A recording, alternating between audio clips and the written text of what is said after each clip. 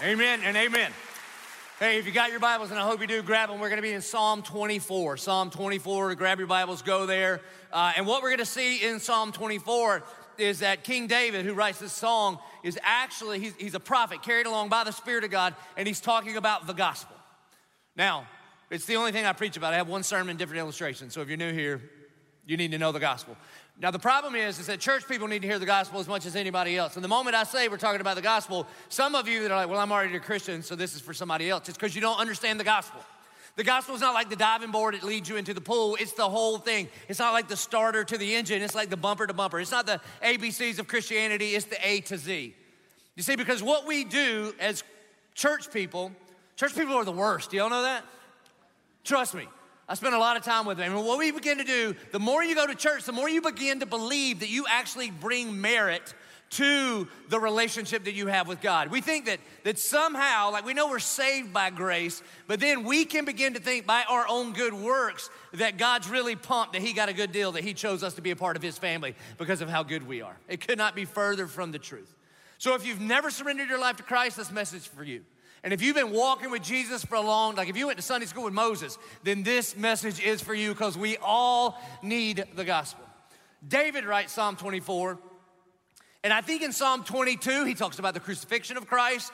In Psalm 23, he talks about the shepherding heart of Christ.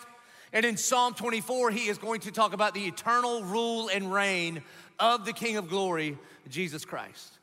Most theologians say that this was written when David brought the Ark of the Covenant back to Jerusalem. 2 Samuel chapter 6 is where you'll find all of this. By the way, you sounded really good today. You sounded way better than you did 2 weeks ago, because last week we taught on how to worship, so keep it going, baby, okay? You're doing good. So it's kind of appropriate. I don't know who you're clapping for, you or me or Jesus. I don't know who you're clapping for. We did sound good, didn't we? Look at us. Okay. But what happens is the Ark of the Covenant is it's the holiest, most important piece of furniture in the Old Testament. There was a tabernacle that's eventually going to become a temple, and in the tabernacle there was all kind of stuff, all kind of altars and candles and all kind of stuff. But in this special room, in the deepest part of the tabernacle, was this room called the Holy of Holies, and it's where the very presence of God dwelt. And inside the Holy of Holies is this ark or a box, and inside the box were the 10 Commandments, the very stone tablets that God wrote the 10 Commandments on and gave to Moses. And the box is covered in gold, and on top of the box there's a seat. It's called the mercy seat or the hilasterium, or the Greek word is propitiation. And on either side of this box, this Ark of the Covenant, are 2 cherubim with their wings extended. And so it created like a throne, looked like a throne. And the very presence of God would sit on that throne on top of his law in the Holy of Holies. It's incredible. Well, they lost it. They didn't misplace it. Like the Philistines came and took the Ark of the Covenant. And so when David's going to become king, he says, we're going to get it back, because it represented the very presence of God. So they go back and they're going to get the Ark of the Covenant.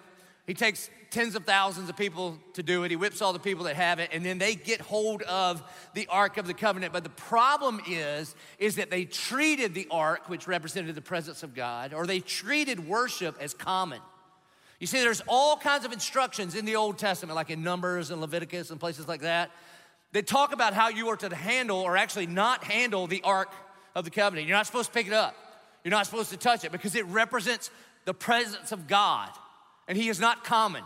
So there's these acacia poles that you're supposed to pick it up with, and only the Levites can do it after they consecrate themselves, but they don't pay any attention to that. And so David and all the people go, and some guy's like, hey, I got a new ox cart. Why don't we just throw it in the back of the ox cart? And so they wrap it up with one of those blue UPS blankets, and they throw it in the back. It's in the Bible, you should read it. And then they're just making their way back, and they're treating worship as common, and it's not common. God is holy. God is set apart. God is just.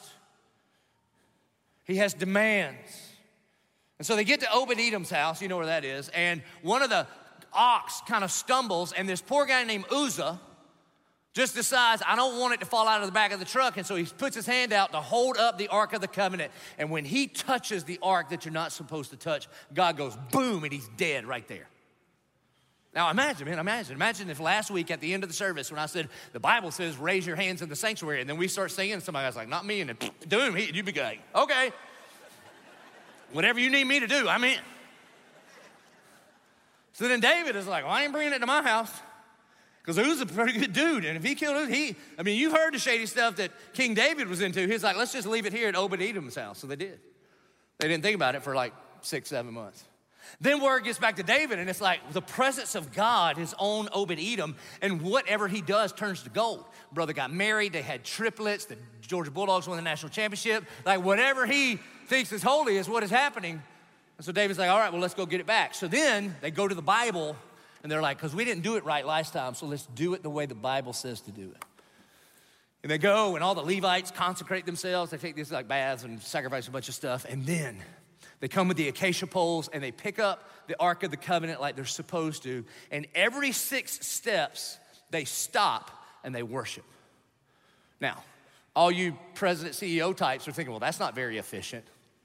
It's not, man. Efficiency matters when you're trying to create a product. But God is creating a people, and there's very little about following Jesus that is efficient. And so every 6 steps, they stop and they have a worship service. It takes a long time to get home.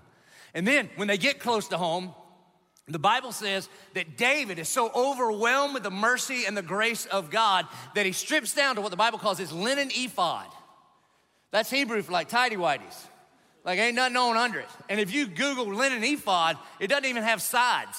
It's like a little like cloth kind of thing. And the Bible says that he's dancing before the Lord. You hear that, Baptist? He's dancing, and literally spinning around in circles, all right? And then his wife sees what he's doing, and then she's embarrassed. Can you imagine that, husbands? His wife thinks he's embarrassing himself in the family in public. So when they finally get home, she's like, come here, I gotta talk, okay? You ever notice when they say, we gotta talk, we don't need to talk, there's only one person that needs to talk? That's a different sermon, okay? So she's like, listen to me. She says, listen, do you know how undignified that is? And then he's like, oh, you think that's bad? I'm going to be even more undignified than this. Now, here's what I think is happening theologically. When Adam and Eve sinned, the first thing they did is cover their nakedness and their shame. Now, David has experienced the grace of the coming Messiah, the forgiveness and the mercy, and so he's completely vulnerable before the Lord in worship. And then there's the ark, and it's before Jerusalem. It's like in front of Jerusalem. And he's gonna write the 24th Psalm because they literally have to take the ark from down here to up there. And with that in mind, he writes Psalm 24. By the way, I found out that in first century Jerusalem, like when Jesus was around, this was a liturgy that the rabbis would read through every Sunday morning. And he says this. Here's how he starts. The earth is the Lord's and the fullness thereof, the world and those who dwell therein. For he has founded it upon the seas and established it upon the rivers. In other words, this isn't just about an Ark of the Covenant that represents the presence of God just for the people of Israel. But everything on the planet and everything in the planet is the Lord's. Like we sang it before. Holy are you, O Lord, and holy am I to you. Whether you believe in him or you don't believe in him, you are wholly his. I mean, I've had people say, well, I don't believe in God. That's cute. He believes in you. I don't believe he exists. You realize that what you believe about something does not change the character and nature of that thing. Like for a long time, they believed the world was flat, right? Nobody fell off of it. You ever notice that? If you don't believe the sun's rising tomorrow, neat. It's still coming up with or without you. And so what he wants us to know before he gets specific into how we know him is that everything is his. Whether you believe in him or not, you are his. This is the way Paul will say it to the church in Philippi. In Philippians chapter 2, verse 9, after Paul describes Jesus humbling himself and coming to earth and suffering on a cross on our behalf, he says this, therefore, God has highly exalted him and bestowed on him the name that is above every name, so that at the name of Jesus, every knee should bow in heaven and on earth and under the earth, and every tongue confess that Jesus Christ is Lord to the glory of God the Father. So you got 2 options. You can bow or you can bow. Those are your options. That's it, man. Every tongue will confess. You will know Jesus as Savior or Judge, but everybody knows him. This is what he is establishing here. And every single one of us in our eternity will bring God glory. Some of us will bring God glory by surrendering our life to the lordship of Jesus Christ and being with him in a face-to-face relationship forever and ever, amen. That's called heaven. Some will reject God here on this planet, and he will give you in eternity what you choose here on this earth, and you want to go, forget you, God. He'll be like, all right, and you go to an eternal place of torment that the Bible calls hell, and there you will glorify God in hell through the justice of God. This is what he is saying. We are all his. And then you look at that and you go, okay, that's kind of intense. I thought you were funny. You're not that funny. What are you talking about here? So how do I'd like to be on the heaven side. How do I do the pre-bow instead of the post-bow thing? Glad you asked. So David asked the question on your behalf. So who shall ascend the hill of the Lord? And who shall stand in his holy place? Now, when he asked this question, it actually means like 4 different things. One of the things is it's a reference back to Moses, Exodus 19, goes up on Mount Sinai to receive the law of God. And God says, Moses, consecrate yourself and only you come up on this hill. Because if anybody else without my invitation touches the hill, they're dead. I don't care if it's your servant or your wife or your dog or your cat, they should be dead anyway. But nobody touches it because you're not holy and I'm the only one that's holy. It's also physically what they are experiencing right here, like 3,000 years ago. They've got the Ark of the Covenant at the bottom of the hill, and above David's palace is the tabernacle. It will one day be the temple, and in there is the Holy of Holies. And what David is saying is, who is worthy to enter into the very presence of God? He's also, we're going to see, talking about the eternal kingdom, that once we step out of this life and into the next, he's also talking about that eternal kingdom. And then there's one more hill he's talking about, but we'll get there in just a minute. Who shall ascend the hill of the Lord? And who shall stand? That literally means remain in his holy place. In other words, all right, if God is holy, if God is other, if God is just, if God is perfect, then who can be in his presence? And he's like, well, I'm really glad you asked. And here's the answer, okay? So you want to know how to go to heaven? Here's how you go to heaven. Verse 4. He who has clean hands and a pure heart, who does not lift up his soul to what is false and does not swear deceitfully. That's all it takes. And if you read that and you think, okay, cool, then you're not reading it right, okay? If you understand English and you take the Bible seriously whatsoever, and you go, he who has clean hands and a pure heart, you ought to read this and go, uh-oh. Because the moment you're like, I got a pure heart. Anybody with a pure heart want to raise their hand? Let me tell you best things about me, okay? My pure heart, my humility, and I'm a little bit better than you. Those are the 3 best things. The moment you identify yourself as righteous, you are by definition self-righteous. This is what he's saying.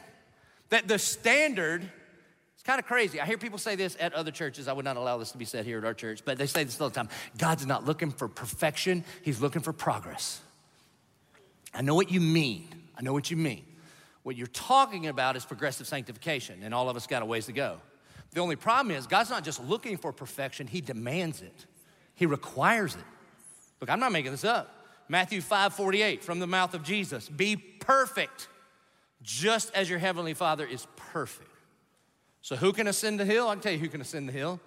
Perfect people, righteous people, clean hands, pure heart, never defiled your soul, never told a lie. That's who gets to go.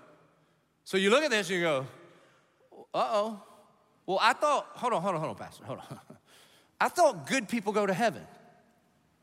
You know that is actually true because there was only one good person and he went. The reality is there are no good people. Like, how do you say that? Well, here's what Paul says in Romans chapter 3. Ready? He says, as it is written, this is verse 10, none is righteous.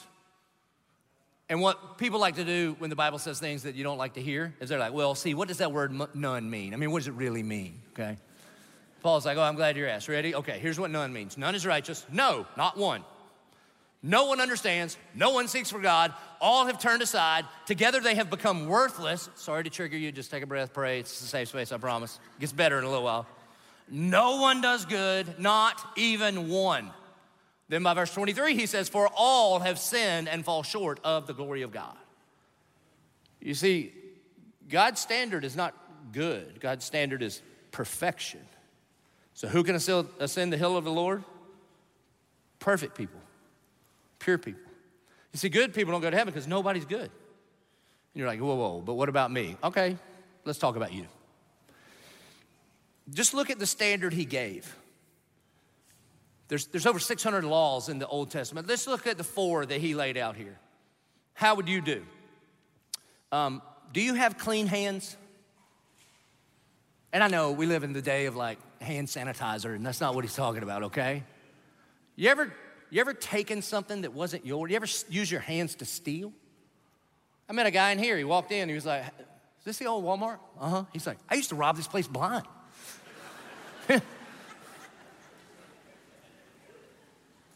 You ever commit sexual immorality with your hands? You ever take something from her that wasn't yours because you did not vow your life to her with your hands? Yeah. You ever take the hands that God gave you to take care of people and in anger ball them up and enact violence against somebody else with your hands? You ever pick up a remote control with your hands and look at things that you know, regardless of what you believe, I probably shouldn't be watching this? You ever use your fingers, which are attached to your hands, and get on a keyboard and go to places that you promised you would never go back there again? I mean, we're just talking about our hands. You ever send a message by your hand on JTB? You're like, how does he know? I just know. I'm telling you. So we haven't even made it past the first one. You see, our problem, the longer you go to church, like I said, man, you begin to think that you bring merit. You think you're pretty good. As compared to who? And here's what I mean. This is why we're so judgy. This is why church people are so judgy. This is what, the fact that you think you have merit is why when you get on Instagram and you're so judgy, you're like, I can't believe she would wear that and take a picture. But and with this vac, how can they afford it? There's a thing in there that begins to stir up, and we actually believe we have a pure heart and clean hands. And the problem is all these other people. Or what about a pure heart? If you've ever struggled with lust or anger or jealousy or pride or comparison, or if any nastiness has ever come out of your mouth, do you realize, according to Jesus, the only thing that can come out of your mouth was first started in your heart? When you're like, I'm sorry, it just slipped. I didn't mean it. Well, according to Jesus, man, you don't have a potty mouth. You got a potty heart. Or what about lifted up your soul to what is false? This is idolatry. When you treat money or power, or you put your hope in people or some kind of possession or some kind of promotion, and you think, I can't live without that thing, that's exactly what you do. We treat the temporary things of this world as if they are gonna fully and finally satisfy. Or how about this? You ever swear deceitfully? You ever lie? I got really bad news for you, but I love you. I'm gonna tell you, you're a liar. People get so offended when they're like, are you calling me a liar? That's exactly what I'm calling you. If you killed somebody, you'd be a murderer. If you lie, you're a liar. Well, somebody told me this weekend, I'm not a liar. Sometimes I just struggle with the truth. Well, you have more struggles than you realize, okay? Because what are you talking about, man? Well, let me just ask you this week, have you clicked a box and said, I have read and agree with all the terms and conditions? Yeah, man, you're a liar. Me too. See, good people don't go to heaven because there are none. And even if good people did go to heaven, you got to understand how much it breaks down. Because your next question has to be how good? How good do you have to be? Is it 51%?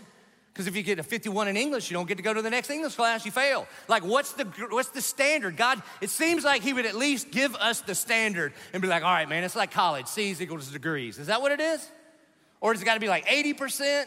And you're hoping he's on a curve, right? Everybody's just pretty much banking on, all right, if good people go to heaven, then he's grading on a curve. And all of us understand that at one end of the curve, there's Hitler. He's the worst ever, according to everybody. At least I'm not Hitler. Maybe not the highest standard. And then way over here, depending on your background, there's a tie for the two holiest people of all time, and that's Billy Graham and Mother Teresa. And everybody understands I'm somewhere in between Hitler and Mother Teresa. That's a pretty wide gap. And then here's the thing, though. Some of you are a little more like Hitler, some of you are a little more like Mother Teresa. But the reality is all of us are infinitely far away from the character and nature of a holy God. And here's another thing. Not only do we not know what a passing grade is, if good people go to heaven, doesn't God owe you a progress report? I mean, where are you right now? Because I know this to be true. Some of you don't have enough time to make up for your failing grade in the rest of the semester. You know what I'm talking about. Chemistry, sophomore year, and you're like, oh gosh, I need a 206 on the final to pull a C. Yeah, man, yeah. You see, the reality is good people don't go to heaven. No. So you look at this and you go, okay, David, so we got a problem. Who shall ascend the hill of the Lord? Well, not me. And if you say, so Pastor, are you saying we're going to hell? That's exactly what I'm saying. Like, do not pass go, do not collect $200 straight to hell. Now, this would be a worse time to leave. If you leave right now, you're only gonna get like half the sermon. It gets way better on the second half. But when we see God for who he really is, then we begin to look at ourselves and be like, I need help. I need someone to do for me what I cannot do for myself. So what do I do, David? And David's like, I'm glad you asked. Here's what you need, verse 5. He will receive blessing from the Lord and righteousness from the God of his salvation. When you receive something that you did not earn, that is called a gift. And David says, the God of our salvation has a gift for you. What is that gift? It is the blessing of righteousness. Now, in the Bible, when the Bible says righteousness, it doesn't just mean right activity. It means a right standing before God. Who can climb the hill of the Lord and who can stand before a righteous God? And David's saying, on your own, nobody can do it. Nobody can earn it. Nobody can figure that out. But what you need to do is receive that right standing from God, the God of our salvation. And again, man, see, here's the crazy thing. Here's the crazy thing about the message of Christianity. Not that we're supposed to repent for our sins. Everybody believes you repent for your sins. They just define sin differently. But what the Bible says is that we've actually got to repent from our own righteous deeds when we get it right. Because if we think that our good deeds somehow are needed in order for us to earn a right standing before God, it is so offensive to God that Isaiah says it this way: we have all become like one who is unclean, and all our righteous deeds are like a polluted garment. Now, if you've been around church, you know what polluted garment is. In Hebrew, polluted garment, the translation is actually used menstrual cloths. If somebody else confused next to you, just explain it, because I don't want to, okay? And you're like, what? Yeah, so when we think, the question is, who can ascend the hill of the Lord? And you're like, I can. This guy. Why? Because I go to church, and I pray a lot, and I do good things. I'm a pretty good person. At least I'm not as bad as Hitler. And so God, because of my good deeds, because of my righteousness, you owe me entrance into heaven. When we present our own works to God as a ticket into heaven, it's as offensive to him as if you gave him a box of polluted garments. Husbands, just imagine, what about Father's Day if your kids were like, I got you a present, and you open it and you were like, you wouldn't say, it's just the thought that counts. No. You would teach your children about the wrath of God. That's what you would do. That's how offensive it is to God. So then what do? We need to receive blessing from the Lord and righteousness from the God of his salvation. Then he says, such is the generation of those who seek him. They don't seek rules, they seek him. They don't seek religious activity, they seek him. This is why this church is not just an organization to do a bunch of stuff. We're a movement for all people, religious and rebellious. Grew up in church, first time in church. We're a movement for all people to discover and deepen, here's the most important part, a relationship with Jesus Christ. And it says, such is the generation of those who seek him, who seek the face of God of Jacob. You see, when Jesus Christ showed up on the scene, then we get to see the face of God. Up to that point, you can't see the face of God. In fact, one time Moses was like, I want to see your face. Show me your glory. God's like, nope. If you got in the presence of a holy and just and perfectly righteous God without the blood of the Lamb being slain yet, you would die in judgment immediately. So he put him in a little rock and he just kind of walked by and turned on the afterburners of his glory, and it still made Moses' face glow. But the fact that he says, those who seek the face of the God of Jacob. Jacob, we talked about this a few weeks ago. Jacob was a deceitful person. He stole from his family, he tricked his brother, he lied to his dad. And he was on the run And like God always does, God relentlessly pursues his rebellious children. And while he was on the run, God chased him down one night while he was camping. And the Bible says that the angel of God wrestled with Jacob. And the next morning, Jacob says, I saw the face of God and he allowed me to live. Now we know that this is the second person of the Trinity. His name, when he gets to Bethlehem, will be Jesus. And he chases him down and they wrestle. And then Jacob grabs onto him and won't let go and says, I won't let go until you give me a blessing. And Jesus says, okay, I'll bless you. And then he touches his hip and he blows it out of socket. He'd be the king. He'd be winning UFC every time. He's got the hip socket touch move. You can't nobody can stop it. And those verses bother some people. They really bother some people. Because they're like, how could Jacob hold on to Jesus and say, I demand something of you? Here's the only thing I can come up with. Do you know the prayer request that God answers 100% of the time? God, if I surrender, will you save me? 100% of the time, the answer is yes, and you'll be face to face with me. But when you walk out of here, you'll never walk the same again. Listen, I'm praying today. Because I see some of you come in here, you're walking like you're wrestling with the Lord. I see you. You start way back there, and then you keep moving up. Kind of start mouthing your words to the song a little bit, you know what I mean? You start swaying, you're like, oh, no. And what he's doing, man, you're in a wrestling match, and here's what's gonna happen. I want you to surrender your life to the Lordship of Christ and walk with a limp for the rest of your days, okay? Because he'll change you, he will. That's what he's saying. Such is the generation of those who seek him, who seek the face of the God of Jacob. And then it says this, Selah. I was listening to this he's probably dead now, this old preacher. And he said that what Selah means is, Selah is God saying, what you think about that? Most commentators will say Selah is a moment of meditation and reverence to contemplate what has just been said. And this old Baptist preacher says Selah is, what you think about that? All right, David, as I think about this, as I ponder, so how do we do that? How do we receive that blessing? And he goes, I'm glad you asked. And he's gonna repeat this a few times. Verse 7, he says, here's how, lift up your head, O gates, and be lifted up, O ancient doors, that the King of glory may come in. That the one who is gonna do for us what we cannot do for ourselves is this King of glory. Now again, he's thinking on it on multiple levels, okay? They've got the Ark of the Covenant at the bottom of the temple, of the city gates, and they're like, hey, open up the gates. Who is it? Well, we've got the glory seat right here, the Ark of the Covenant. But it's also about that eternal kingdom one day. And he says that the way we get in is this, lift up your head, O gates, and be lifted up, O ancient doors, that the King of glory may come in. And then they ask, who is the King of glory? And he answers, the Lord, strong and mighty. Let me tell you what the New Testament says who the King of glory is. That he is the image of the invisible God. He is the firstborn of all creation. For by him all things were created in heaven and on earth, visible and invisible, whether thrones or dominions or rulers or authorities, all things were created through him and for him, and he is before all things, and in him all things hold together.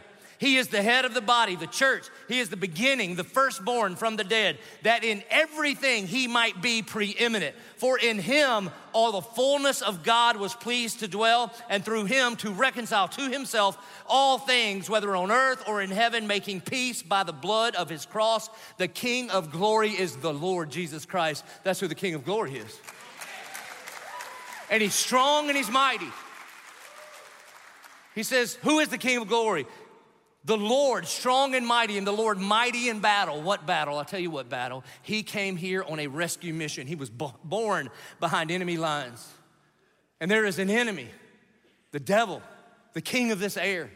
And Jesus came to say, I am going to take what is rightfully mine. And Jesus says things like, I didn't come to be served, but to serve and to give my life as a ransom for many. And he lives a perfect life. And he dies in our place. And then he buys back unto the Father his own children. And then he says in verse 9, lift up your head, O gates, and lift them up, O ancient doors, that the King of glory may come in. Who is this King of glory? The Lord of hosts. He is the King of glory. What you think about that? That's what he's saying. You see, if you would have heard Psalm 24 as David is writing it, you would think about, well, here we are. We're at the bottom of the hill of the Lord. We've got to go through the gates, go past David's palace, get to the Temple Mount where the tabernacle is, go through the outer court to the inner court to the holy place, and inside of there's the Holy of Holies where the Ark of the Covenant belongs. And one day a year, according to Leviticus 16, one day a year, there's a day called the Day of Atonement. And on the Day of Atonement, the people of God would gather together from all over Israel. They would gather in Jerusalem. And the high priest would consecrate himself, do these ritualistic baths and sacrifices. And he would stand before the people, and the people would confess their sins out loud. So you had to pay attention who you sat with at church that week. You know what I'm saying? Like, I hate my neighbor. Oh, sorry about that. So you got to pay attention.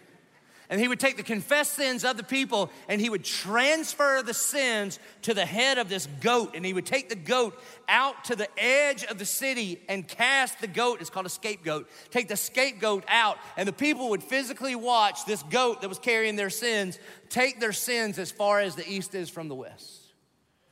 And then the high priest would come back to the Temple Mount, to the tabernacle, and he would shed the blood of a lamb.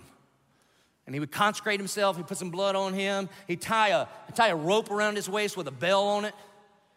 And he would go into the Holy of Holies, the only time of the year anybody was allowed in the presence of God. And then he would take the blood of the lamb and he would sprinkle it over. He would cover over the Ark of the Covenant that held the law of God, because we've already established we break them every single day of our life. And the idea is that when God looked down on his people, he did not see the broken law, but he saw the perfect blood of a lamb covering over the broken laws for a year. And they did it year after year after year after year. This happened for 1,000 years after David writes Psalm 24. Then about 1,000 years after this, one day there's this weird guy named John the Baptizer. He's homeschooled, he wears a Jedi robe, kind of yells at people all the time. And all you homeschool people, don't email me, man. Y'all are just easy to make fun of, okay? Give me a break. You and the Amish, but they don't email me, so take a lesson. So anyway, and he's out there yelling at people. Got crazy hair, likes to be outside a lot, eats weird food. And he's got one message, and it's this: repent, repent. Prepare ye the way of the Lord. He's coming. The Messiah is on his way. Get your heart right now and come and get washed. That's what he's preaching. And then one day, he stops everything and he says, behold. And there on the edge of the Jordan River, he points to his cousin. And by human terms, he's a nobody from a little nowhere town. And then he says, behold, the Lamb of God who's come to take away the sin of the entire world. Do you understand the significance of that? Not another Lamb of God that's here to cover over one people group until next year, but the Lamb of God who's come to take away the sin of the entire world. And then Jesus gets baptized. God the Father speaks over him and says, behold my son in whom I am well pleased. And then he begins to do earthly ministry. And he taught stuff for sure. He was a great teacher. And he set a good moral example for sure, but that is not primarily why he came. Because the things that he said, if he is not who he says he is, were outlandish kind of things. He didn't have he didn't do TED Talks with 3 ways to improve your business. That's not what he did, man. He didn't just do miracles to show that he knew how to do magic tricks. They were all signs to God redeeming his people. And he said the most outlandish thing. He said stuff like, to see me is to see the Father. Me and the Father are one. I am the way and the truth and the life, and no one comes to the Father except through me. And the religious people were like, who do you think you're talking to? We're sons of Abraham. He's like, no, you ain't. You're sons of the devil. Yeah, he'd have been canceled in a second these days. He says, you're sons of the devil, and he's a liar. And I know every time you move your lips, you're lying too. And he said, you know the word, you just don't know the author of the word. And there's no way in the world that you could know the Father and reject the Son. It's impossible. Well, that got him killed. What's crazy is one Sunday that we know as Palm Sunday, the rabbis would have been standing in Jerusalem reading, who is the King of glory? The Lord strong and mighty, the Lord mighty in battle. Lift up your heads, O gates, and lift them up, O ancient of doors, and the King of glory may come in. And that same Sunday, this Jesus, the Christ, gets on a donkey, on the other side of the Kidron Valley. He rides down the Mount of Olives. He circles around, probably goes up the southern steps, and he comes in. And the people, they gather together and they say the right words. Hosanna, blessed is he who comes in the name of the Lord. They were calling him the king. The only problem is all they thought was temporary. They thought that he was going to kick out Rome and make them a superpower again. Hosanna means Lord save us. And apparently for them, us was the most important part of that sentence. Because when he didn't do what they wanted, then later that week, the same crowd gets together and says, crucify him, kill him. And so that week, Jesus does miracles and he teaches and he washes his disciples' feet. He has communion with his boys. And he tells them plainly, I am going to be crucified, dead, buried, and on the third day be resurrected. And so they go to this place where he loved to pray, the Garden of Gethsemane. It literally means a place of crushing. And he tells the disciples, hey, can y'all stay here? You three, come with me. Will you pray for me? He begins to feel the weight of the sin of the world on his shoulders. The Bible says that he was so overwhelmed, so stressed that he was sweating blood and he felt like he was gonna die. And he comes before the Lord, his Father, and he asks this question. It's the question a lot of people ask today. Father, if there be any other way, let this cup pass from me. The cup will be the wrath of God for the forgiveness of sin. Father, if there be any other way, like if other people are good enough to climb the hill of the Lord, let's just let them be good enough. If you can just obey the 10 commandments, if you could be a good person, if you could align your chakra, if you could just get enough laps around the bend until you make it to nirvana, if you could just visit Mecca, if you could obey the 5 pillars, if there be any other way, Father, seems like an awful waste of my blood on Calvary tomorrow. And then he says, not my will, but your will be done. He's arrested, he's tried. Nobody wants to be the one to slam the gavel down and say this innocent man is guilty because they can tell he's not. Eventually, Pontius Pilate puts it up to the people and he says, what will you do with this man named Jesus? By the way, this is the most important question you'll ever ask yourself in all of eternity. And they said, crucify him, kill him. And then Pilate says, I wash my hands of this. And the crowd says, fine, may his blood be on our heads. You realize that statement either damns you or blesses you. You realize that? That if you believe that the blood of Jesus saves you, then his blood is on your head and it washes away all your sin. But when you reject him, then you are damned forever. They take him to the cross. And the only man who is fully God with clean hands and a pure heart, an undefiled soul and a clean tongue, marches up the hill of the Lord with a cross on his back. And they nail railroad spikes through his hands and through his feet. And he says 7 things on the cross, and he pushes up on his nail-pierced feet, and the first thing he says is this, Father, forgive them, for they know not what they do. He wanted us to know that he did not primarily come to start a religion, to teach us how to treat one another, to unify people. That's not why he came. Primarily, he came to take away the sins of anyone who would believe. The last thing he says, he pushes up on his nail-pierced feet and he says this, it is finished. It's been paid in full. And in that moment, the mortal blow to the enemy was inflicted upon his head. But he didn't say he was finished because he wasn't finished. They take him down, they put him in a borrowed tomb. The reason he borrowed it is because he only needed it for the weekend, because 3 days later, he came out of the grave to conquer sin and death, to put the keys of hell in death.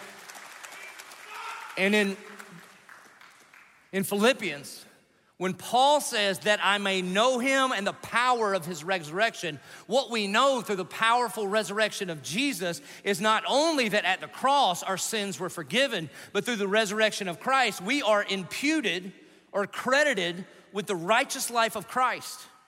The message of the gospel is not only Christ died for my sins, that is true, but he also lived a perfect life, fulfilled the law, fulfilled every prophecy and promise, and that whoever puts their faith in him, not only are the old bad things taken away, but we get credit for his perfect life. The way the Bible would say this is this, that God made him who was without sin to be sin for us, that we would be made the righteousness of Christ. Or in 1 John 4:10, this is love. Not that we love God, but God loved us and sent his son as the propitiation for our sin. Propitiation is a payment that satisfies, which means this: when God looks at you, he doesn't see your dirty hands and he doesn't see your impure heart. He sees the clean hands and the pure heart of his son, Jesus Christ, for anyone who would believe. That's what happens. And then he's still not done. The Bible tells us he appears to over 500 people for about 6 weeks in and around Jerusalem. And then before he leaves, in Matthew 28, he gets about 120 disciples together and he's like, all right, I'm out of here. Just like I told you I would be. But go. You take this message, this good news of the gospel of Jesus Christ, and you take it and make disciples to the very ends of the earth, every tribe, every tongue, every nation. And everybody gets nervous. And he goes, and lo, you gotta be scared, because I will be with you always to the very ends of the age. And then the Bible says that Jesus ascends to the right hand of God the Father. Now, I wish there was a little more detail. I don't know if it was fast, like Iron Man style, just like real quick, or if it was like real slow, I don't know. But the Bible says that many people saw him ascend to the right hand of God the Father, and they put their faith in him. They believed he is who he says he is. But then the Bible also says that same crowd, there were some that doubted, which makes me feel better about my preaching, by the way, because I feel like I've fully explained what the gospel is. But there are people that saw the resurrected Jesus go up to heaven, and some people were like, it's him, and others were like, I don't know. I saw a documentary on the Discovery Channel, like, what about the dinosaurs? Crazy. And the last thing the human beings in Matthew 28 see are the soles of the feet of the Son of God with holes in them. And they don't see it anymore. And then David, there's no way he could know this. David, carried along by the Spirit of God, in Psalm 24, then begins to describe what happens when after he ascends off of the earth and he goes to the right hand of God the Father. I don't know exactly how it works, but Jesus, the resurrected Christ, shows up to glory where the gates are.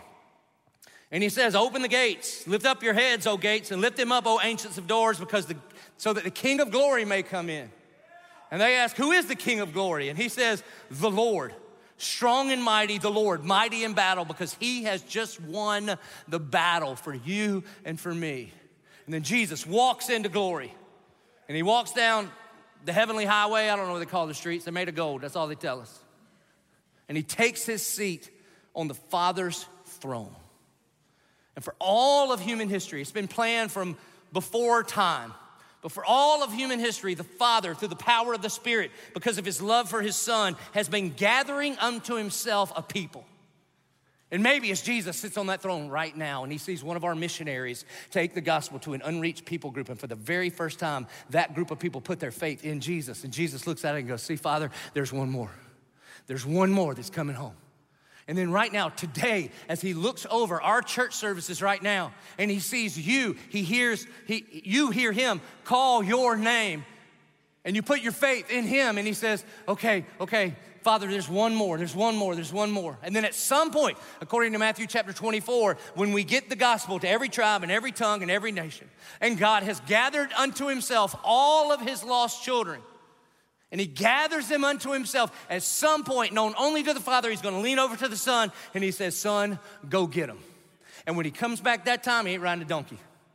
And he ain't the son of a Jewish carpenter. He's gonna return in his glory. The Bible says he's gonna have fire eyes, sword tongue, robe dipped in blood, tattoos on his quads. You hear that, Baptist?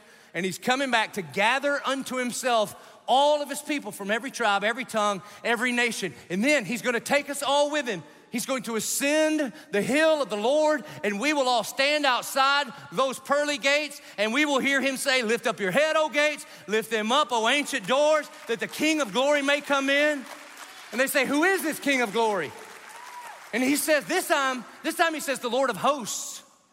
You see, the first time it was because he came back home because he just won the battle. The next time he comes back, he's coming back as the Lord of hosts, because over his shoulder is everyone who has ever believed and everyone who will believe, and we get to ascend the hill of the Lord and be in his presence forever, not because of what we have done, but because who we are with. You get that?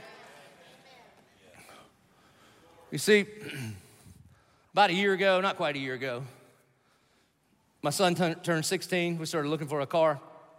So pray for us. Please, God, pray for us. And he had to do all this stuff to earn it, and he finally did, barely. And so we go to look for him a car. But let me be clear, he does not have a car. Gretchen and I have 3 cars, and sometimes he drives one of my cars. You understand what I'm saying? Okay, so. And so we went to Autoline, because the guys that own it love Jesus. They met Jesus here. They run their company like, listen, if you want me to plug your place, act like the boys at Autoline, and I'll be happy to, all right? So it's awesome. So I called him and said, hey, we need a car. Looked online. Like, yeah, come on out. So we do. JP and I go to their deal. And as soon as we walk up, this guy comes out, one of the salesmen, and he goes to one of our campuses. He's like, Pastor Joby, I know you. We go to church together. And then he said something to the effect of, the Corey boys, that's who runs Autoline. He said, the Corey boys says, you're a VIP. Take whatever you want. Take it as long as you want. Don't have to show an ID. Don't have to leave your insurance. We know you. Just whatever we can do. Brought us some refreshments. It's cool, man. It's not my typical car buying experience, but whatever. So we go. We drive all these things around. It's fine. We come back. We're walking to the truck. And my son, JP, again, 16, a lot of hormones, not the most tender little fella you ever met in your life. He gets it honest. And he looks at me on the way back to the truck. He goes, Daddy, when I go to college, I'm going to really miss going places with you. And I thought, oh, that's what I thought too, buddy. And I began to wax eloquently about the love of a father for his son and how I also will cherish these moments the rest of my life. And he's like, no, I'm not talking about that. I was like, what are you talking about? He says, I think if I walk up on a car lot by myself, we don't get the VIP treatment. And I don't think I'm getting tickets to anything. And I don't get backstage pass, because of your generosity, we get to do all kind of stuff. And he's like, I'm not gonna know any pro athletes. I'm not gonna be doing any of these things. And I was like, you dang right you're not, all right? So, now, but the reason he got treated, not there's anything about me, but the reason that he got treated that way was not because of what he had done. He walks up in the parking lot and he goes, I'm with him. Guys, that's a picture of the gospel of Jesus Christ. That we stand before the gates of heaven, and if the Lord were to say, why would I let you in? The answer is not because of anything that I've done. The answer is simply, because I'm with him. Because I'm with him. Now, what's crazy about this is not only is it a psalm about the actual place in Jerusalem, and not only is it a psalm about heaven one day, and not only is it a psalm about Jesus ascending the hill on our behalf, it's also a psalm about every single one of us individually. There's been a bunch of you, and you've been showing up and showing up and showing up, or maybe this is your very first time. And around the kingdom of your heart, you got gates and doors that are closed. And right now, for the very first time, Jesus is coming to that heart, and he's saying, open the gates, open the doors, that the King of glory may come in. And you say, who is the King of glory? And right now, for the very first time, Jesus is revealing to you that he is the King of glory. And here's what's crazy, man. It's just like what happened with Jacob back in Genesis. And what's crazy is if you open the gates to your heart, if you open the doors to your heart and invite the King of glory to come in, then he opens up the gates and the doors to heaven, and you walk in with him one day. That is the invitation. So my question is, have you ever done that? I'm not asking you what you believe about God, but have you ever gotten to the place where you put your faith, you put your hope, you put your trust in the reality when Jesus Christ died on the cross, somehow that counted for me. And when he came out of the grave, somehow that counted for me. I want to give you the opportunity that forever and ever and amen, your faith would be on the foundation, not of what you do, not on what I do, but on what he did. And you would say, I'm with him. Have you ever done that? Would you bow your heads? Would you close your eyes? And if you were ready to put your faith in Jesus Christ as your Lord and your Savior for the very first time, if you were ready to open up the gate of your heart, open up the door of your heart, and in doing so, God opens up the gates to his eternal glory. If you're ready to admit it, I'm a sinner in need of a Savior, and I believe somehow when Jesus died on the cross that counted for me, then right now, right where you are, would you lift your hand high in the air and hold it up? Would you say, Father, here I am. Praise God, praise God, praise God. Would you say, Father, here I am. I surrender my life to the lordship of Jesus Christ. Our good and gracious Heavenly Father, God, we love you. We thank you that your salvation is bringing the gift of blessing and righteousness on these men and women right now. Not because their hands in the air, but because they are surrendering their life to you. And their eternity was purchased at the cross 2,000 years ago. And Lord, I thank you that in this moment, sins are being washed away and your perfect, pure heart and clean hands are being credited to their account. God, we love you because this is love, because you loved us first and you sent your Son to do for us what we could not do for ourselves, the King of glory. And God, may he rule and may he reign in our hearts. And God, when the enemy begins to whisper lies, we pray that the King of glory, we would just tell him to shut up in our life. That every time the enemy tries to remind us of our past or remind us of our deeds or remind us of our impurity, you, by the Spirit, would help us fix our eyes on Jesus, the author and the finisher of our faith. And we pray this all in Jesus' name. Amen. Church, would you please stand as we respond to the gospel? We're going to sing. And based on last week, I'm just going to warn you, we're going to sing a song and a half, okay? So like when it takes a little dip, after song one, we're not quite done. We're going to sing about our need for Jesus, that our only defense is his righteousness, not our good deeds. And then we're going to roll back into holy, holy, holy.